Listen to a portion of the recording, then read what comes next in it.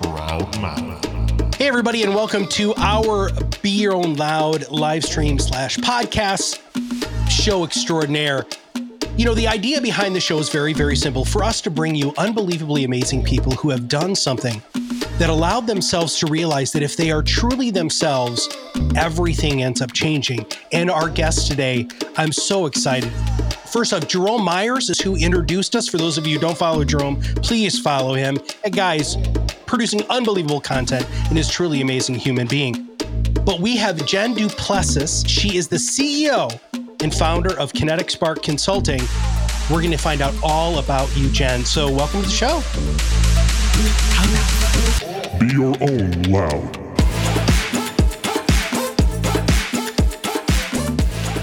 Thank you. I'm so excited to be here today, Matt. Thank you so much for having me on. Well, you said that you've done how many of these now? A little over 1,200. Yeah, I have 2 podcasts of my own. One has been going on for 8 years. That's a lot of podcasts, plus the second podcast, plus being a guest on podcasts. So yeah, we went back and compiled everybody and everything and every name and where they're located and what the topic was, and a little over 1,200. Wow. All right. Well, tell us your story. 8 years ago, you started a podcast, but your whole amazing existence started well before that. So tell us your story. Yeah, well before that. Well, thank you for asking. Yeah, I was one of 36 first cousins and the only one who is an only child in Michigan. You and I were talking about that in the green room. The only one who was an only child at the time. And my father, John, and my father, John, was an alcoholic. My mother, Ginger, was a verbal abuser. And we were sort of the low family on the totem pole, the ones that weren't as rich as everybody else. And I don't know how rich everybody was. I just knew that we didn't have any money. We had none. And my Uncle Darcy one day said, and well, here's part of the story too, is that all of us cousins had nicknames, Dan the Man and Gene the Machine. Mine was Jenny Who Ain't Got a Penny. Ooh. And it was cute and it rhymed, and I would carry a penny around in my shoe, say, no, I have a penny. But I didn't really quite understand what it meant until one specific day, which I'll tell you about. But my uncle said to me, Jenny, you're going to be just like your mom and dad. You're going to be an alcoholic. You're going to be poor. You're not going to amount to much of anything. As a result of that, I went around thinking, well, I probably wasn't. But one day I came home from riding my bicycle late at night, because back then we could. I remember that. Riding my bicycle late at night, and I heard the familiar noise coming out of the house, which was mom and dad fighting again. And I walked in the door and through the screen porch, and straight in front of me, my mom was sitting there nervously shaking her cigarette. And she was a fluffy woman, and, the old overcoats that women wore, zipped up all the way and kind of a mess, just shaking. And my father had a shotgun to her head.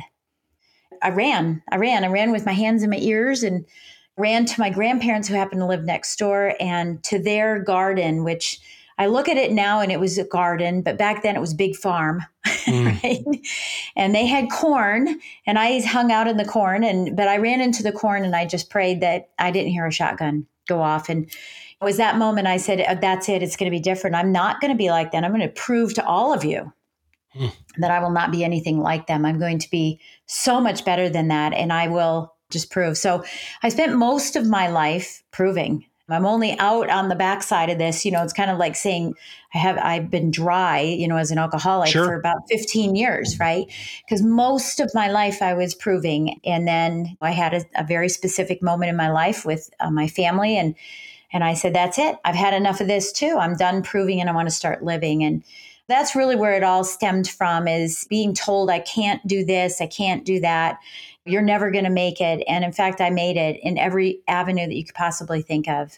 It's a competitive nature. Now it's built into my DNA, but I have much more control over it than I used to. That is a level of self-awareness and acceptance that you don't have to prove it anymore. Was there an antecedent to that? I mean, was it a light switch? Was it not a light switch? Was it an event? Do you mind? It was an event. I was climbing up the ladder. I was in the mortgage business for 35 years. I was in the top 200 loan officers out of 785,000. So that gives you an idea of kind of the work ethic I had to get there, right? But before I was there, I was working really hard. I was in the top 1%. I was funding $50 million worth of loans a year. So that would be 50 loans if they were $1 million loans, right? 100 loans if they were 500. So that kind of gives you an idea. And I was doing fine. And I was in the 1% and still climbing, improving. But I was working these horribly long hours, which most people in the mortgage and real estate space do. And we went to dinner one night. And if you're not watching and just listening, I just did air quotes of dinner because, yeah, sure, it's dinner because I'm going, but I'm not really there. And the phone rang. And of course, I answered the phone and said, oh, my client needs me. I need to go out and talk to my client. I went outside and I walk what I call the concrete balance beam. We've all walked it, right? Back and forth in front of the restaurant, up and down the steps and waving to people as they're coming in. And I happened to glance over into the window of the restaurant, and there they were having fun, not playing, but having fun, laughing, teasing with one another, creating all these beautiful memories, except I wasn't in them. And nor was I ever, because I was always the mom who was on the outside of the baseball field on the chain link fence, walking back and forth, talking to a client, covering the phone and going, way to go, baby, back to clients, right? Or sitting in the parking lot with my computer open on my car as my daughter's inside having a recital. And that particular time really struck me. And I had said, I've had enough. I broke down crying. I just was a mess. And I said, something has to change. So yes, that was a pinnacle moment. But then it took me about 3.5 years to figure out how to do it. And so what I did is I said, there's got to be a better way. Somehow there's a right combination. I call it cracking the top producer code. Ooh. And I use it for anybody that I coach or speak to is what is that code to crack. To what the results were was that I look back and I said, oh my gosh, I've already cracked it. I was doing 100 million, was in the top 200, and I was only working 4 days a week. Oh. So I didn't set out to do that. I set out to do the 50 million easier, not double and make it less time. But now I've cracked the code and I help others do the same thing. What's the code, man? How do you crack this code? Now, I understand that people hire you and do all, you don't have to give us all the secret sauce, but come on, Jen, you can't say something like there's that. Five, it's combination lock, right? So there's five things that go with it. One is clarity of your message, right? So you can attract clients instead of chase them. Stop working and start winning every day. Making sure you're moving the needle. Stop eating soup with a fork. You get home every night and you're exhausted and you're tired because you're just going 100 miles an hour. And of course, I was doing that too. But then I said, wait a minute, hold on. What do I really want? Who do I really want to play with? Getting clear on my message so I can attract people rather than chase people. That's number one, clarity. Number two is community. I was sick and tired of working with people that didn't complicate or compliment me. Instead, I was working with everyone who complicated me because I was so hungry to prove that I would take on every client, every partner, a business partner, everything. And so I said, no more. I'm going to nurture my database. I'm not going to neglect them because now I have fewer of them to pay attention to. And that manifested into more business because I was paying attention to fewer rather than everybody. So that's number two. Number three is credibility, right? And so I elevated my credibility. Personal growth, professional growth. Wasn't just going on the treadmill. I said, how can I learn? How can I grow? And I elevated my influence in my area and my market and the industry that I'm in. And that attracted people to me. Then communication. So there's 5 of them. So this is the fourth. Communication, which is really my systems. In order to scale, you've got to be able to create systems. You got to stop managing the methodology and manage the people and some vision around that, et cetera. But I had these really cool systems that were very, very effective and very efficient because they can't be one or the other. They have to be both, right? And then last but not least, I worked on my continuity or my priority management, as I call it. What really is important to me first? And start taking care of me, be as good to myself as I was to my business. So I really, really honed in and read everything and anything about how to be more productive in a shorter period of time. And now I have 4 businesses. They run exceptionally well with the same 24 hours that everybody else has. Those are the five combinations to crack the top producer code. In the world that my partner and I have lived in for a really long time, financial services, right? It's that same, if you're not growing, you're dying. Yeah, it's that treadmill, right? Yeah. do you have like I'm really putting you on the spot here. Do you have like a statement or something that verbally just shakes people back and forth and makes them realize that what they're doing is not healthy? I have a lot of them. All right. I have a lot of them. Yeah, and I'll kind of rattle off a few. One is I believe that you can live your legacy while you're building it. That's one key thing is don't just build it and then not be there to live it. Live it while you're building it. That's about getting your priorities straight, right? And being very clear on what your intention is. The second is work with purpose or win with purpose so you can go play with passion. If you get up every day, and we know statistically, salespeople, entrepreneurs get up every day, 95% of them get up without a plan. So if you can get up with intention and purpose, get in, get out, go have fun. You don't have to work. It's not about working long hours. And it's certainly not even smarter, in my opinion. It's not working smarter. It's being intentional with what you do. Now, hold on there, because it's interesting. I have seen at many, many conferences and the many people that I've coached and consulted over the years, they wear that time at their desk as like a badge of honor. How do you make them remove that as a badge of honor and realize that it's not the honor that they should look for? Yeah. And it's interesting that you say that because I used to call it the glorification of busyness. Like, I'm more busy than you are. Ooh, you need to get more busy. Right? Yeah. And people would say, how are you doing? You go, oh, I'm just busy, busy, busy. I don't say that anymore because I do think it was a glorification of busyness that you were a loser or lazy if you weren't working these crazy busy hours. And I always tell everybody, look, you need to slow down enough to speed up instead of speeding up to slow down. And that scares people because they go, well, if I slow down, everything's going to fall apart. No, what will fall apart is everything that doesn't need, it's like picking up sand. There's some sand that's going to fall through. And the things that will fall through are the things that aren't important anyway. We get trapped into distractions and the shiny object syndrome and keeping up with the Joneses. My mom used to call it, oh, honey, you have such a great quality of life. And I started saying, well, that's not what I want. I don't want to keep up with the Joneses. What I really want is a life of quality. And there's a big difference. So I wrote my first book 5 years ago. In fact, I was trying to count this morning in bed going, has it been 5 or 6 years? Because I don't have it quite right. But I think it's 5 years ago, maybe 6, and called Launch, How to Take Your Business to New Heights. But really what we wanted to call it was Shut Up and Go Do It. I mean, can you just shut up and just go do it? So we started changing that to stop talking, take action, get results. Stop it with the chit chat. Well, I'm going to do this and I'm going to do that. And when this happens, that will happen. And when this, and just shut up and go do it. Do the work that moves your business forward, right? But you can't do it if you're running 100 miles an hour. You have to slow down and figure it out, and then you can move forward. Now, go ahead.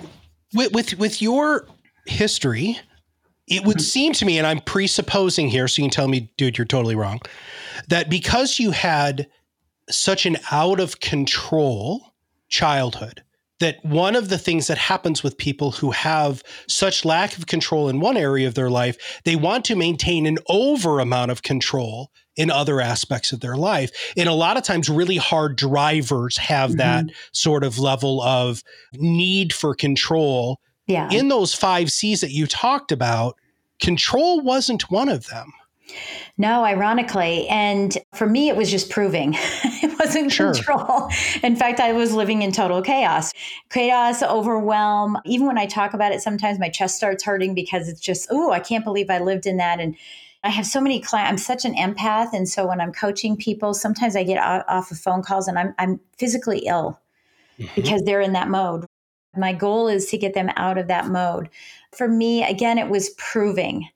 It's not about control. It was about proving. So anything that I could grab onto to show that I was better than they were or doing more than they did, wanting to improve myself, that's what was most interesting for me. And of course, guess what that does? It brings in a lack of control because there's too many things that are going on at one time. And that's where I had to just say, you got to slow down, take the time to smell the roses, so to speak.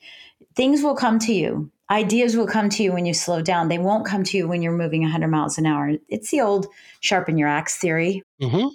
It's a sharpen your axe theory. You got to stop and sharpen your axe before you can be good to others. Put your own mask on before you can be good to others. It happens in every line of business. We've had other coaches on the show, and they all have different tips, tricks, and techniques to get people to do this. Why do you think that societally, or that we as successful people now look back on what we did that was wrong and want to help other people and not wear that badge of busyness or make a lot of the mistakes? What do you think has changed in the world to make it so that people seek out people like you to hire? That's a good question. I don't know what's changed in the world. I know that my thought was I had all this beautiful success, but it took me 25 years to accomplish it. If I could just condense it for others, if I could awaken them to the idea that they don't have to have a bad back like I have, right? I'm standing now because I have a bad back. They don't have to have a bad back. They don't have to have a divorce. We spend all of our lives, and there's a phrase for this too, and so let me see if I can get it, but we spend our health creating wealth. We use our health to create wealth, and we put everything aside for this wealth, for this vision of something. But then when we get older, we spend all of that wealth maintaining and getting back our health. I think for me, so I don't know why people seek that out now. I just know, and maybe COVID had something to do with it, where people slowed down enough that they could see it. But from my perspective, the thing that gives me the most joy is seeing someone achieve success, whatever that definition is for them. I have clients that want success financially, and I have clients that say, look, financially, I'm great. I need a life. And if we can achieve that, that's what gives me all the joy in the world. So I don't know why they come to us as much as I know why I'm reaching out to them. And every day, my podcast is called Success to Significance. Every day I'm saying, how can I make an impact on others, Yeah. make them feel that there is, it's funny, a light at the end of the tunnel. Sometimes a light at the end of the tunnel is a train coming at you. So I'm not going to wait for it to come to me. I'm going to help my clients go there. Well, let's talk about what you do with this, because you are a speaker, which, by the way, we're going to have all of her links in the show notes, as we always do. If you want to hire her, Jen, as a speaker, an author, a coach, you do retreats. I want to talk about the retreats, if you don't mind, just for a few minutes, because I think a lot of people would love to spend really intense time in order to try to make changes. But how do you help somebody in a 3, 5, 7-day retreat maintain that momentum after they leave that real period of intensity when they go back to their normal every day?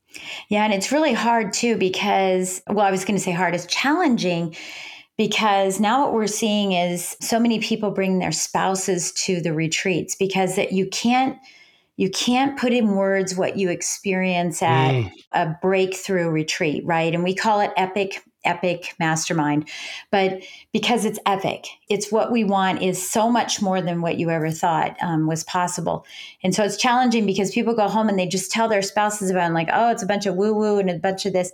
But I believe that mindset plus mechanics, and this is where my strategizing comes in, mindset plus mechanics is where the momentum happens. And so you have to have both. I do masterminds and retreats, and they're part of the same program, because you could have all the mechanics in the world, but if your head's not on straight, you won't get where you need to go. Whereas if you have your head on straight, you can fall and stumble upon the mechanics. You're still going to create momentum, because you can hire people for the mechanics. So in the retreats, what we do is it's a little combination of both. I don't coach anybody in that circle. I have my coaching clients for the lending side. I've maxed out, so I have a waiting list now for that. So what I do here is that I bring people together, and I do the masterminds, but when it comes to the retreat, I lead the retreat, but I bring in other coaches and speakers from other areas based on the group, what they need the most of. And if they want to work with them, that's fantastic. And I allow for that to happen. And I want that to happen. But what we do is we do a lot of breathing. We do a lot of journaling. We also do a lot of inner work. I usually call it inner and outer space, self-worth, net worth. This one I'm actually leaving in a couple days, going to the one we're having right now.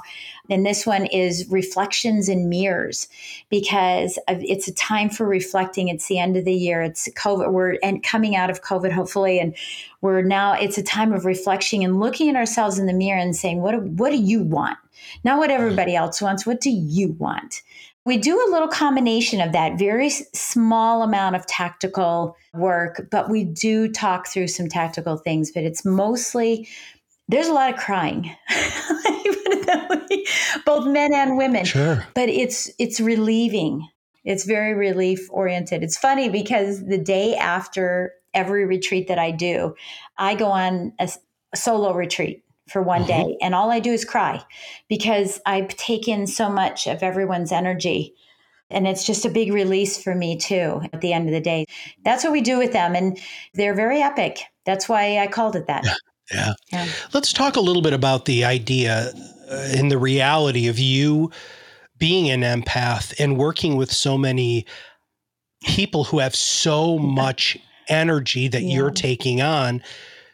That is probably one of the wisest things I've ever heard anybody on this show or in my coaching experience say, that you give yourself that day. Yeah. But do you think it's important to protect yourself, to have some sort of an empathic shield? Oh, I do have one. Okay, you do. Yeah, okay. I do have an empathic shield.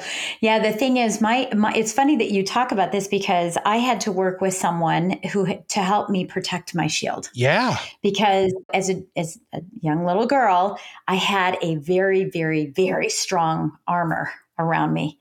And because I was ashamed, I was embarrassed and I didn't let anybody in. And I got this. I'm strong. I'm woman. Hear me roar. I don't need anybody. That's not abundance. That's scarcity. But I thought it was abundance. And I know you wanted to talk about vulnerability. So this is part of it, is that I thought the shield was, I got this. No problem. Stay away. Nope. Don't need you. Don't want to show any weakness.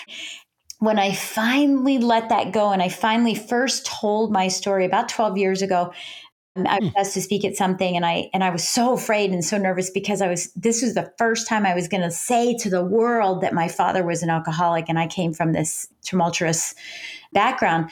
But it was so freeing. But initially I was poking holes. There was you can't take my turtle shell off. I'm going to freak out, right? So I was poking holes in it. But now the shell's gone. There's nothing I'm hiding. Absolutely nothing I'm hiding. So then I had the opposite problem. Mm-hmm. So when I'm standing on a stage of 3,000 to 5,000 people, everybody gets me all the way to the back row, right? And it would just take so much energy from me. And because I have this real acute sense of my energy, I would get, in fact, I was talking about this with this coach I worked with, and she said, what do you do before you get on stage? I said, I pray to the Holy Spirit, I come down on me, bless me, that I can give anybody and everybody anything, that I make an impact on everyone's lives, that someone out there, changes their lives. I'll never know, but that it changes their lives. And I was physically doing this with my hands. Give it to the world, right? Yep. And she said, no. What I want you to do is I want you to have a shield around, and I want you to give of yourself, but give enough that it bounces back and you win and receive too. Ooh. Now when I vision that I'm speaking to everybody, but I have a shield around me that goes, maybe 8, 9, 10 rows in. And that shield is not too far out there that I give and don't receive myself, because I want to receive as well. That's what I'm very careful to ensure that my energy doesn't get drained all the way. And especially when you're doing a retreat, when there's, like 40 or 50 people at a retreat, I have to make sure that I'm only given to 25 at one time. Mm-hmm.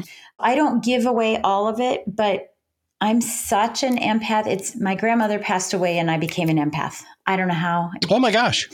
I'm such an empath that I can read everybody's energy. It's just crazy. But no, if I had one person in there, I would cry afterward. Mm. Just because I'm very emotional when it comes to people's feelings, and I don't like them to be in pain. And that's part of my childhood. I don't want anyone else to be in pain. Nobody. But I had to learn that some people will just be in pain and I will be there to support them.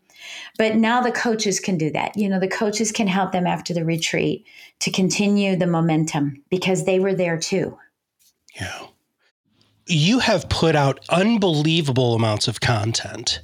One of the things that I hear all the time is, how did you make time for that? Which leads me really to this idea that you're having this new TV show. But before we get to the TV show, can you talk a little bit about how you have, because communication was one of your 5 C's. Mm-hmm. So how did you make that switch between normal communication? I'm air quoting there for those of you who are listening. This is a podcast, normal communication. And then what you did, because you really stepped it up before anybody else did. How have you been able to manage your level of communication without it becoming overwhelming? First of all, it's a habit. It's not going to happen overnight, right? It's not going to happen overnight because I think people, at the beginning of the year, they want to stop smoking and lose weight and exercise and get touch base with more people, and they fail pretty much at everything. It's small little pieces that you have to learn how to make them second nature. I don't know if you're married or not, but my husband knows it takes me an hour to get ready. But if I had to, I could do it in 20 minutes. If I had to, because I have habits and systems in place. And that's the thing that I had to learn was putting these systems in place so that, and there's a couple different aspects to it too. Customer service to me is a conveyor belt. Everybody does customer service. You can get customer service online or in a store by yourself. Customer service. What I focused on and still focus on today is customer experience, CX. How did they feel after having encountered me? Did I leave a mark? Did I leave an impact on them? So that it creates this revolving door of clients coming back into us because they're so compelled to tell everyone about it. When something goes so great, you just can't wait to tell everybody about it. I was creating an experience. And again, the whole idea here was if I create this experience and people are drawn to me, then I have less time that I need going out and begging and pleading and pulling, but rather having these followers.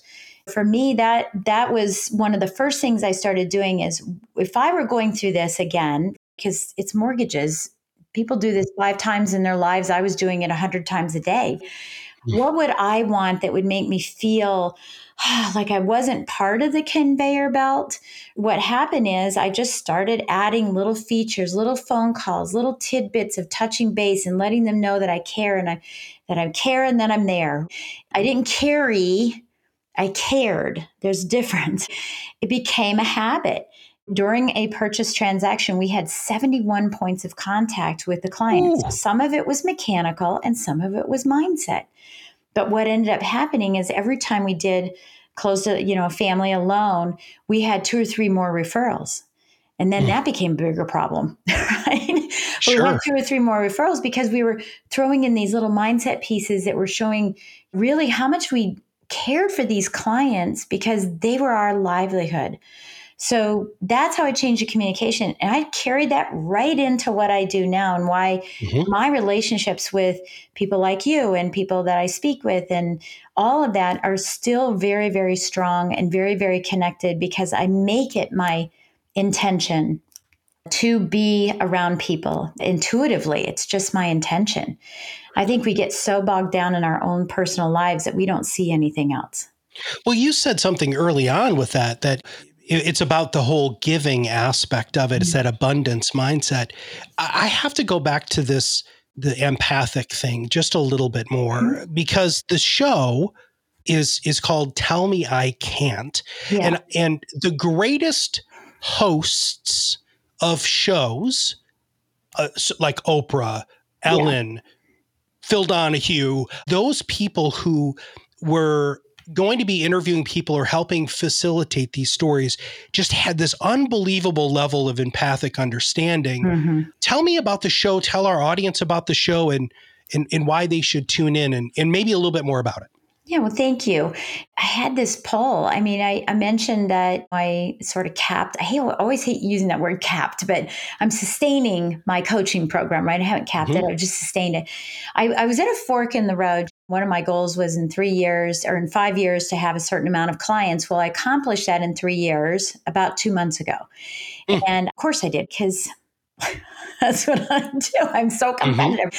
I came to this fork in the road and I said, either I'm going to have more coaches and have all these people and be one of those, or I'm going to keep in my path, which was that I wanted a boutique company where I could intimately be involved with the concerns and needs and I could sense from even a text, or even the way someone looks on a screen, how someone is, and be able to grab that and take it and change the outcome, do a course correction. And that's why the communication we were just talking about, I decided, I'm not going to grow that. And the reason why is I love it. I absolutely love it, but I don't want to be the biggest, baddest coaching thing. I want to have a boutique company that makes an impact on people. But I was being drawn, there was a bigger pull coming on the other side to share my story with other people. 97% of people in the world, when they're told they can't, they put their tail between their legs and they go in a corner. There's the 3% of all of us speakers and coaches and influencers that say, get out of my way. Well, so I'm not really talking to you guys, right?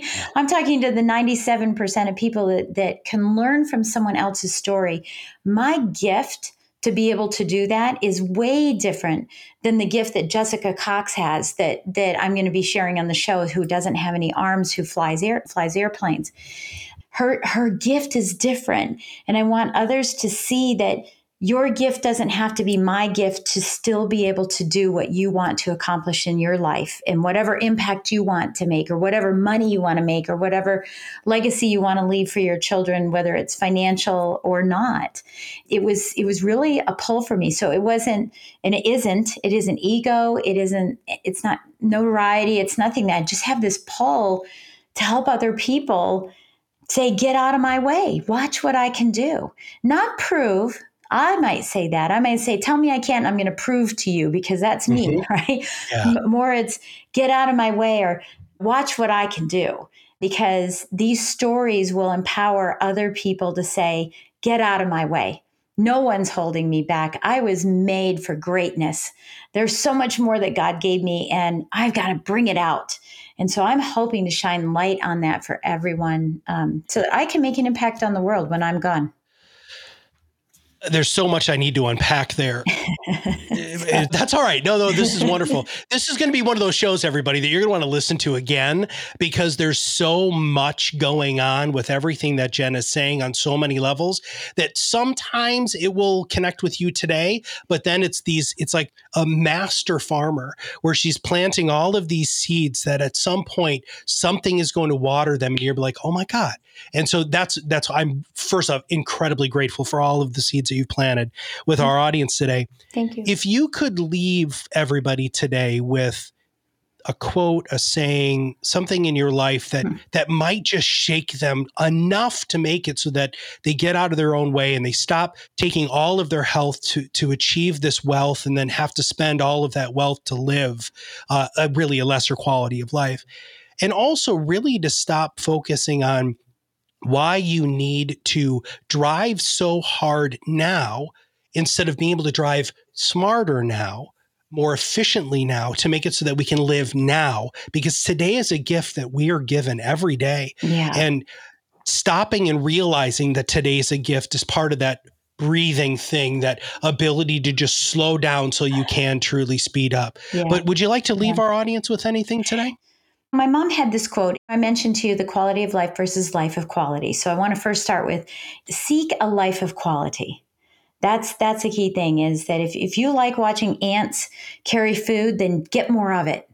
Right? If you like going on date nights with your significant other, get more of it. I'm a dancer, so I get more of ballroom, Latin, and swing dancing. I'm also a Marx woman. I get as much of that as I can get. Everything is built around what you love and what fulfills you. So you have to find out what in the heck fulfills you, what makes you happy every single day. We're building our walls around our house with our jobs and our entrepreneurship. But what's building you from the inside out? It's an inside job. So my mom had this quote, and I'll share it with you. We flatter those we scarcely know. We please the fleeting guests, but we deal many a thoughtless blow to those we love the best. And for me, that just gets me in the heart. I mean, it just stabs me right in the heart. Yeah, you're right.